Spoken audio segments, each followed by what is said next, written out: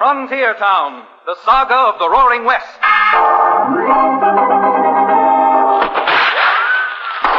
Frontier Town. El Paso, Cheyenne, Calgary, Tombstone. Frontier Town.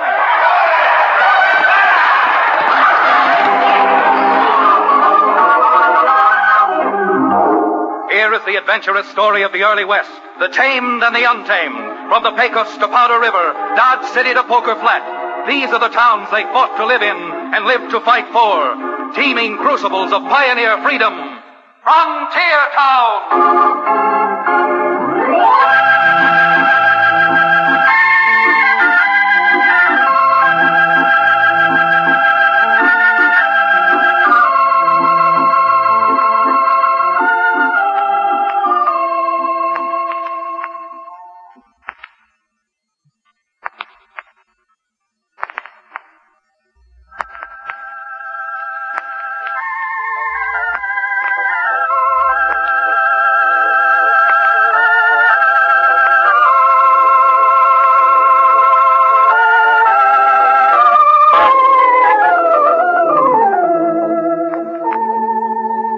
I've just been wondering how many people realize the power of the printed word. Of course, maybe you're wondering, too. Maybe you're wondering how come a frontier town lawyer like me, Chad Remington, should feel he's entitled to get up on a soapbox about the printed word, newspapers, and the power of public opinion. Well, like all lawyers, perhaps I'd better present my brief and see if I can't convince you just how important newspapers can be to a raw, tough territory like the frontier. Not too long ago, I received one of those infrequent telegrams signed by an old friend of my father's, Ike McAuliffe, who prints and publishes the greatest little newspaper in our part of the country, The Independent. Ike told me he was in trouble, intimating bad trouble that might need the advice of a lawyer, and I gathered a good deal more. So, mustering out that ex-medicine man, Cherokee O'Bannon, who runs the livery stable over which I have my tiny office, we started out for the toughest, most rowdy, and largest town any place west of Abilene, Dobie City, on two of the least spavined horses from Cherokee stable. Chad, my bat-brained barrister, would you be so kind as to answer a question for me? Now, look here, O'Bannon. If it's anything to do with stopping at a barrel house before we get to Dobie City, the answer is a definite no. And you may be an attorney, my boy, but you're certainly not a mind reader. First off, should I choose to titillate my tonsils, I have a small flask of my genuine Cherokee Indian rattlesnake oil with me. Second, that was not the question I was about to... Whoa, rein up, Cherokee. What compounded corruption was that? Well, it wasn't a bee or a blue-tailed fly. And I think if you'll look to your left and see the gentleman who's approaching us with a Winchester in his hands, you'll have your answer. So Billy Blue Blazes, Chad. That is what is known in circles I no longer frequent as one tough-looking barman. If you're just out for some target practice, mister, you got 2 more shots coming. There's 3 for a nickel. I haven't had to practice with this rifle for 25 years. I can hit any target I aim at any time. Well, then I take it your shot wasn't meant to hit either one of us, but was just a friendly little greeting, huh? Yeah, you might say it was friendly, because I'm here to give you some very friendly advice. Turn them cayuses around and head back where you come from. Have you the audacity to stand there and think that you own this country? Partner, I don't have to think. I know what I'm talking about, and I'm telling you to slope. Well, I've found you can argue with a judge and argue with a jury, but you never get very far arguing with a Winchester that's aimed right at you. Dad, you mean to say that you're going to let this barrel-chested behemoth dictate to us? No, Cherokee, I mean I'm going to see that rifle barrel gets pointed somewhat... Chad,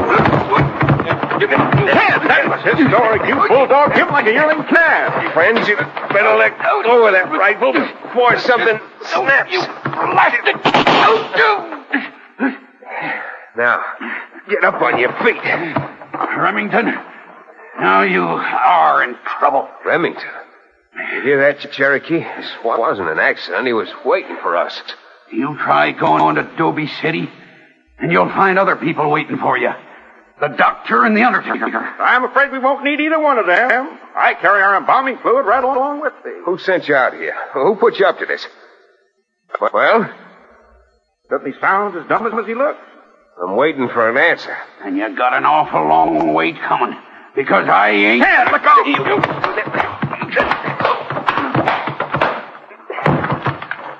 Hey, excellent, Chad. Just proves the validity of the old saying. The bigger they are, the harder they fall. Cherokee, I think we'd all be better off if you lend me a hand and help tie this critter up. I'd like a few hours in Dobie City before he gets back and reports to whoever it is that doesn't want us there.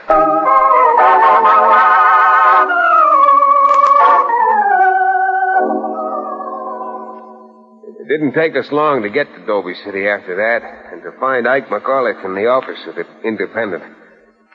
Ike's story was a strange one. Strange and mostly baffling. Chad, I know it doesn't make any sense, but that's the way it is. This other newspaper, this new one, isn't too far from putting me completely out of business. McAuliffe, I can't understand how this other paper... What's its name again? The Dobie Democrat. I can't understand how the owner not only can get these news items that you say are yours exclusively, but after getting them, how he gets them printed and his paper published before you do. If Ike knew the answer to that, Cherokee, I'm sure he wouldn't have telegraphed to me. Now, take the cattle prices that I supply every week. I started that several years ago, and it's a costly proposition. However, in cattle country like this, it's a real service to my readers to know what the prices are in Omaha, Kansas City, and the other big markets. Certainly is. Tells the ranchers where they can drive or ship to get the most money for their stock. But how do you get these prices, Mr. McCauley? Well, I have 6 men, one in each of the 6 large stockyard centers. And each Thursday night, they telegraph me the prevailing prices at the close of business for the week. And your competitor, this other paper, gets the same information at no expense at all? And gets it published and on the street from 6 to 12 hours before I do. Chad, I'm telling you, the way my circulation is falling off, I can't stay in business just another 2 months. Who owns or runs the other paper, Ike? A fellow by the name of Jason, who moved in here only recently.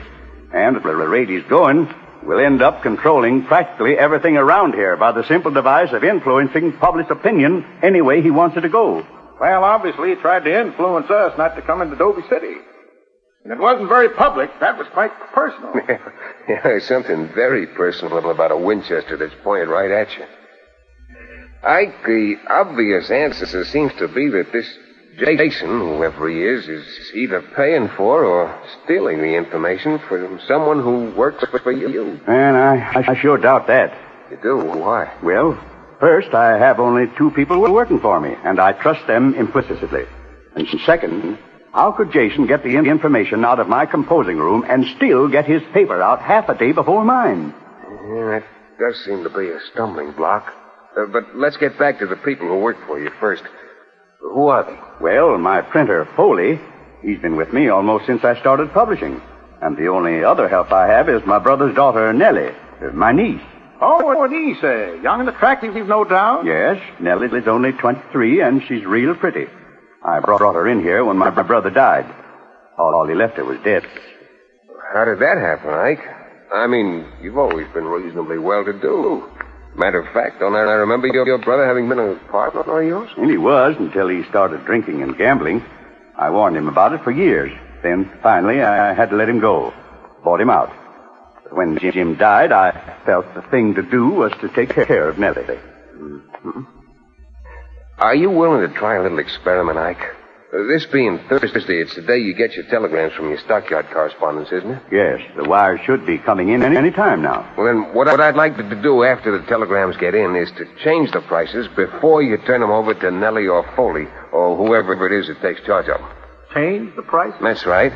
And if there is a leak here, Jason will get the wrong information and print it in his paper, which won't do him any good, and will prove to us that the leak is here somewhere in this building.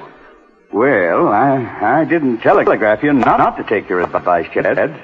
So if that's what you want to do, I'll string along with you.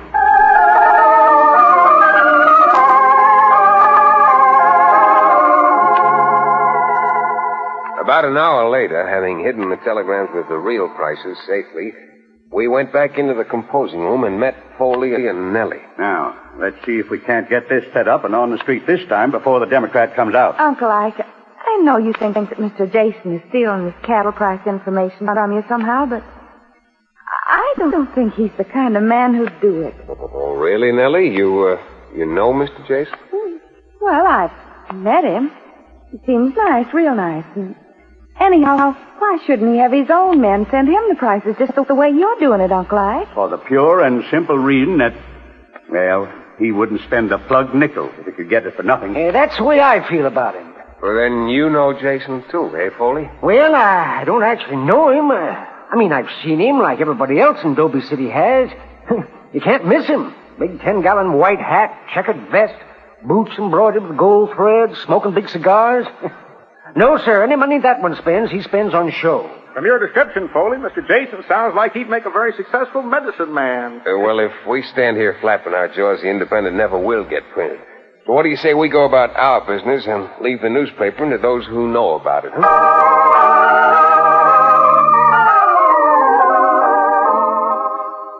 As soon as a reasonable time had elapsed, I left Cherokee at the hotel and walked down to the office of the Dobie City Democrat.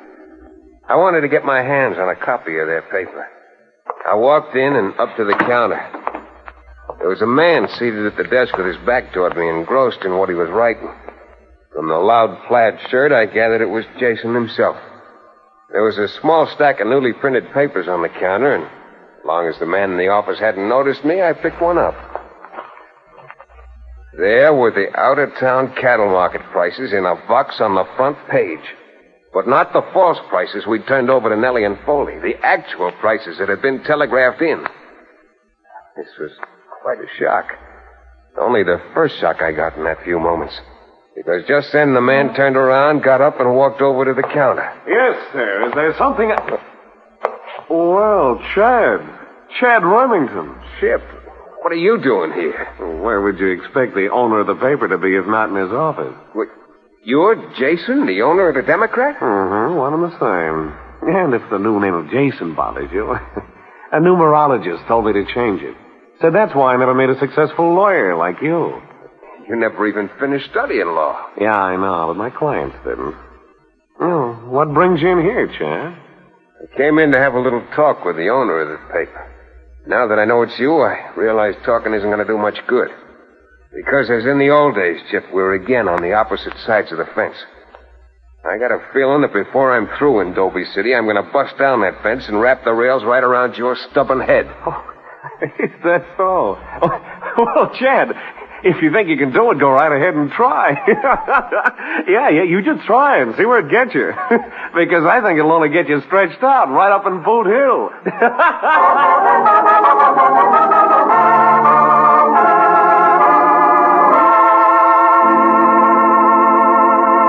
We'll return to the second act of Five Gun Final, our exciting frontier town adventure, in just a few moments.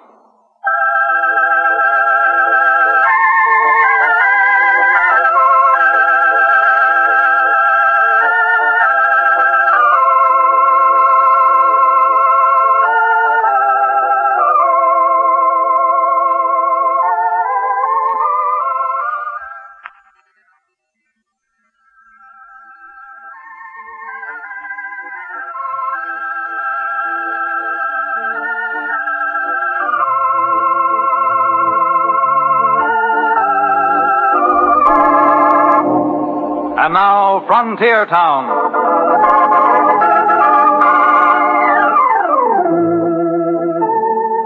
I found it pretty difficult to explain the genuine feeling of shock I suffered in finding Chip, the owner of the opposition paper. Not only did it make the job a little distasteful, but, well, knowing Chip, I knew he was slick and smooth and capable. Of course, that was only part of my frustration. The other part was finding the little scheme I'd devised of changing the prices that meant nothing. And that Chip Jason's paper had the true and accurate cattle prices neatly boxed on page 1. My first impulse was to walk out of the office with the half-meant warning I'd given Chip and let it go at that. But I couldn't quite bring myself to it. I hadn't seen him in about 10 years. Not only was there a lot I wanted to say to him, but a lot I wanted him to remember. You ought to sell your Blackstone and law library and go into the publishing business too, Chad. You can have the men who make the laws. When you're a newspaper publisher, you're the man who makes the men who make the laws. You haven't changed a bit, have you? No, praises be. That is, I've gotten a little smarter, I think. My philosophy of life is actually just what it was when we were studying law together. Yeah, I remember. That's how you got your nickname, too. Chipper. Nothing ever bothered you, not even your conscience. How could my conscience bother me? I never had one. No, I guess not, or else you couldn't do things like this. Publish these stockyard quotations. Why, those quotations are the backbone of my success, a real public service to my readership. I wouldn't care if you bought the news. Oh, but I do. I pay a good price to get that cattle information. Don't lie to me, Chip. I'm not lying. I don't like to be called a liar. No real man does. You keep that up and you'll find out how real a man I am. You're the last man in the world I'd want to look at over the barrel of this. But if it comes to a showdown, well... You'd be making a mistake, Chad. I'm a pretty influential gent in this community. Too influential to trifle with. But not quite influential enough to make me quit this case. That's up to you. Entirely. Especially if McAuliffe has enough money left to pay your fee. I'm not worried about my fee. Well, if the old man does run out of cash, he's still got that niece left. You know what I mean. You better get out of here, Remington. Get out, and fast. And you better learn to talk like a gentleman if you remember how. Goodbye, Chad. Let's just make it hostile a Waco. And in case you don't remember, that means goodbye for now, but I will be seeing you again.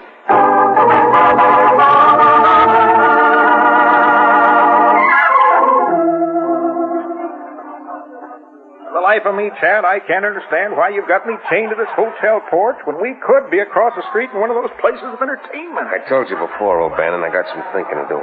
A lot of thinking. He told me that what's-his-name was no good when you knew him years ago. No, it isn't that Chip's just no good, but Haley's always felt that a man doesn't have to work for a living. Just work enough to get a little money, and then that money will bring power. I hope you're not going to let this, your former friendship with this gentleman deter you from trying to clean this up. You ought to know me better than that. How can you clean something up when you don't know where he's getting the information? I thought surely that changing the figures in the telegrams today would... Well, go on, go ahead. Cherokee, look. Across the street. Across the... Well, I'll be blamed. Isn't that Nellie, Ike McAuliffe's niece? Sure is. And the gentleman she's with, who's holding her arm so closely, is Chip Jason. Come on, Cherokee. We're going to follow those two, and after Chip takes her home, we're having a little talk with Miss Nellie. A mighty serious talk.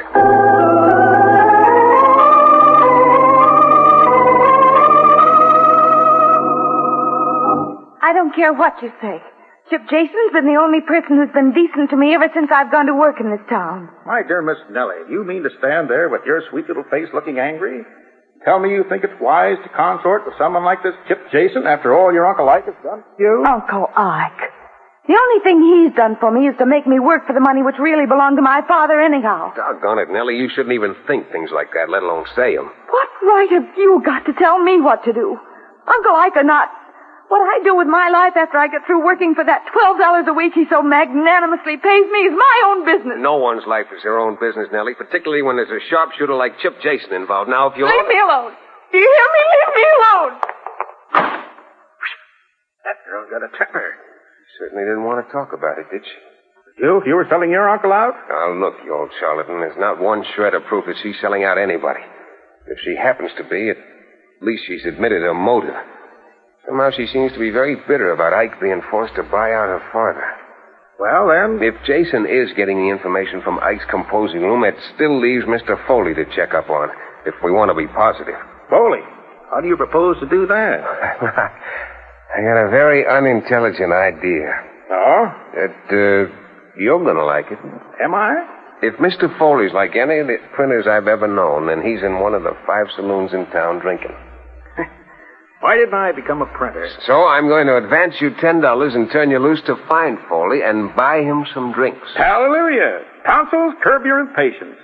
Sucker is at hand. I said to buy drinks for Mr. Foley. You've got to abstain yourself so you'll be able to pump Foley for whatever information you can get out of him. That, sir, is not only placing Satan behind me, but in front of me and all around me.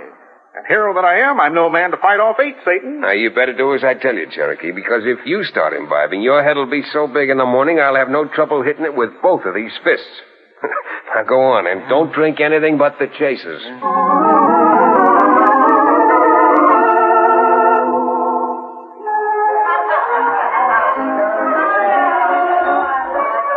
Bartender, 2 more to save.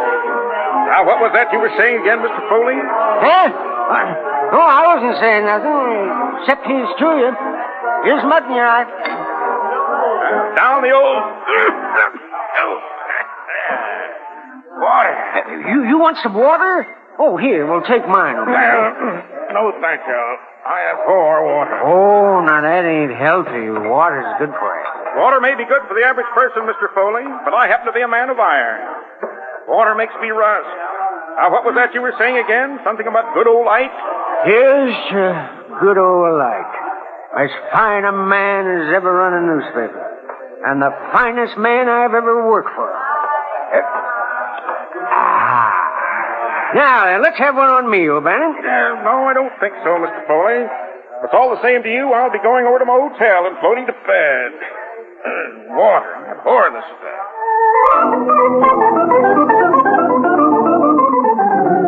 Well, I may be amused now, but I certainly wasn't then. In the first place, it was a little disconcerting to learn that Foley loved Ike like a father and had no motive for selling him out to Chip Jason. And second, after 6 glasses of water and 5 drinks of good bourbon slyly spilled in the brass receptacle at the bar, Cherokee was no man to share a hotel room with. You know what they say about a woman spurned? Well, Cherokee had a fury that was much worse. And something else, Mr. Remington. Just for what you made me submit to, starting the first of the month, I'm raising your rent $5. Oh, go on, you old fraud. That sublime sense of self-sacrifice you're enjoying is making you feel so holy that even a teetotaler like me can't stand you around. I should get Satan behind you and help him push. Now, are you sure that's all Foley said? I've never been more cold sober in my life, and I assure you I've repeated every word he said verbatim. And since my brain is clear as it is, I'll save you a lot of trouble by telling you that there's no doubt Nellie is selling out her uncle. I'm sorry, Cherokee, but while you were wrestling with Satan, I concluded it can't be Nellie. Can't be? Nope. 30 minutes after we gave Nellie the cattle prices to set up, Chip's paper was printed with the accurate information. There's only one way that could have happened. That Chip had access to the telegrams before Ike got them. Can this be possible? Well, we'll soon find out. Because in your precarious sober state, you're taking a horse and riding over to Acacia Springs. Acacia Springs? Acacia Springs. And you're going right to the Western Union office and send a telegram from there stating that there's been a flood which has closed Doeskin Pass and that any ranchers wanting to drive their cattle to the railroad had better pick another route. What do you expect to accomplish by that kind of a telegram filled with misinformation? I expect to wind this thing up by tomorrow and get back home where I won't have to occupy a room with you moaning like the ancient mariner. Now go on, Cherokee. Get going.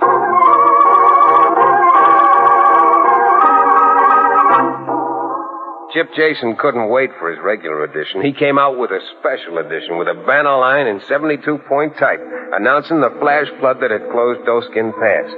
5 minutes after the paper hit the street, the town marshal had arrested the local telegraph operator. And armed only with his confession, I set out to pay one more call on my old friend Chip. Where I get my news is my business, Chad. Chip, you're in for a big disappointment. Because the only real news in Dobie City right now is this headline in the Independent. Here. Publisher Jason arrested for fraud. Are you loco? This is an out-and-out lie. Oh, then I suppose this is, too. This confession from the telegraph operator that he'd been taking money from you to give you all news information that came over the Western Union wires. Why, that's a lot of... You were pretty smart, weren't you, Chad? And so were you, playing up to Nellie McAuliffe and taking her out in public to make it appear that she was giving you the information. That was pretty slick, too. I should have known you'd have figured that. But there's only one thing wrong with this headline, Chad. They haven't arrested me yet, and they're not going to. You're right about that. They aren't going to arrest you. I am. And I'm placed... Chip, leave that gun alone.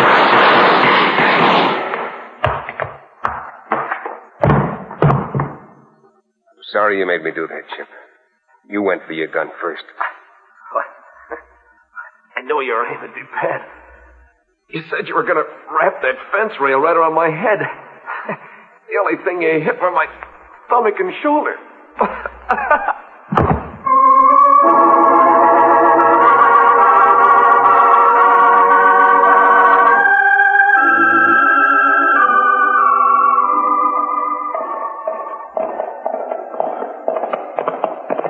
What made you suspect the Western Union operator, Chad? I was bothered about how Chip got the news so far in advance of the time when Ike got the telegrams.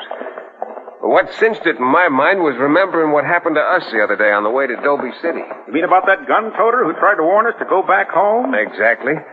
Since Ike sent me a telegram asking me to come over, someone must have had access to the wire. Of course. Why didn't I think of that? Because you were too busy wrestling with Satan. Well, now that it's all over, I suppose there's no harm in telling you that I wrestled with him and won the bout. But I did it with a little trick. Oh, so? What trick was that? Well, Satan got me down once and knocked the wind out of me. Knowing I needed some stimulation to win the bout, I took 3 small slugs of bourbon while he wasn't looking. Then I got up and threw him horns, hoofs over hoofs, and right out of the ring. What? The dickens you did. The devil I didn't.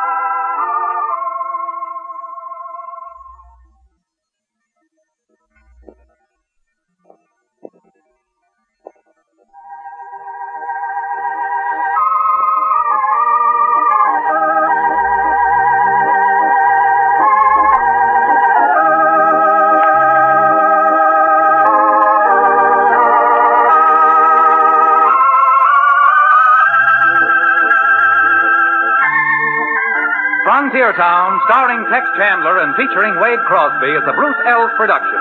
Story and direction by Paul Franklin. Music written and played by Ivan Ditmar. Be sure to be with us again same time next week for another fine action-adventure story with your favorite young Western star, Tex Chandler. And now this is Bill Foreman to tell you that Frontier Town came to you from Hollywood.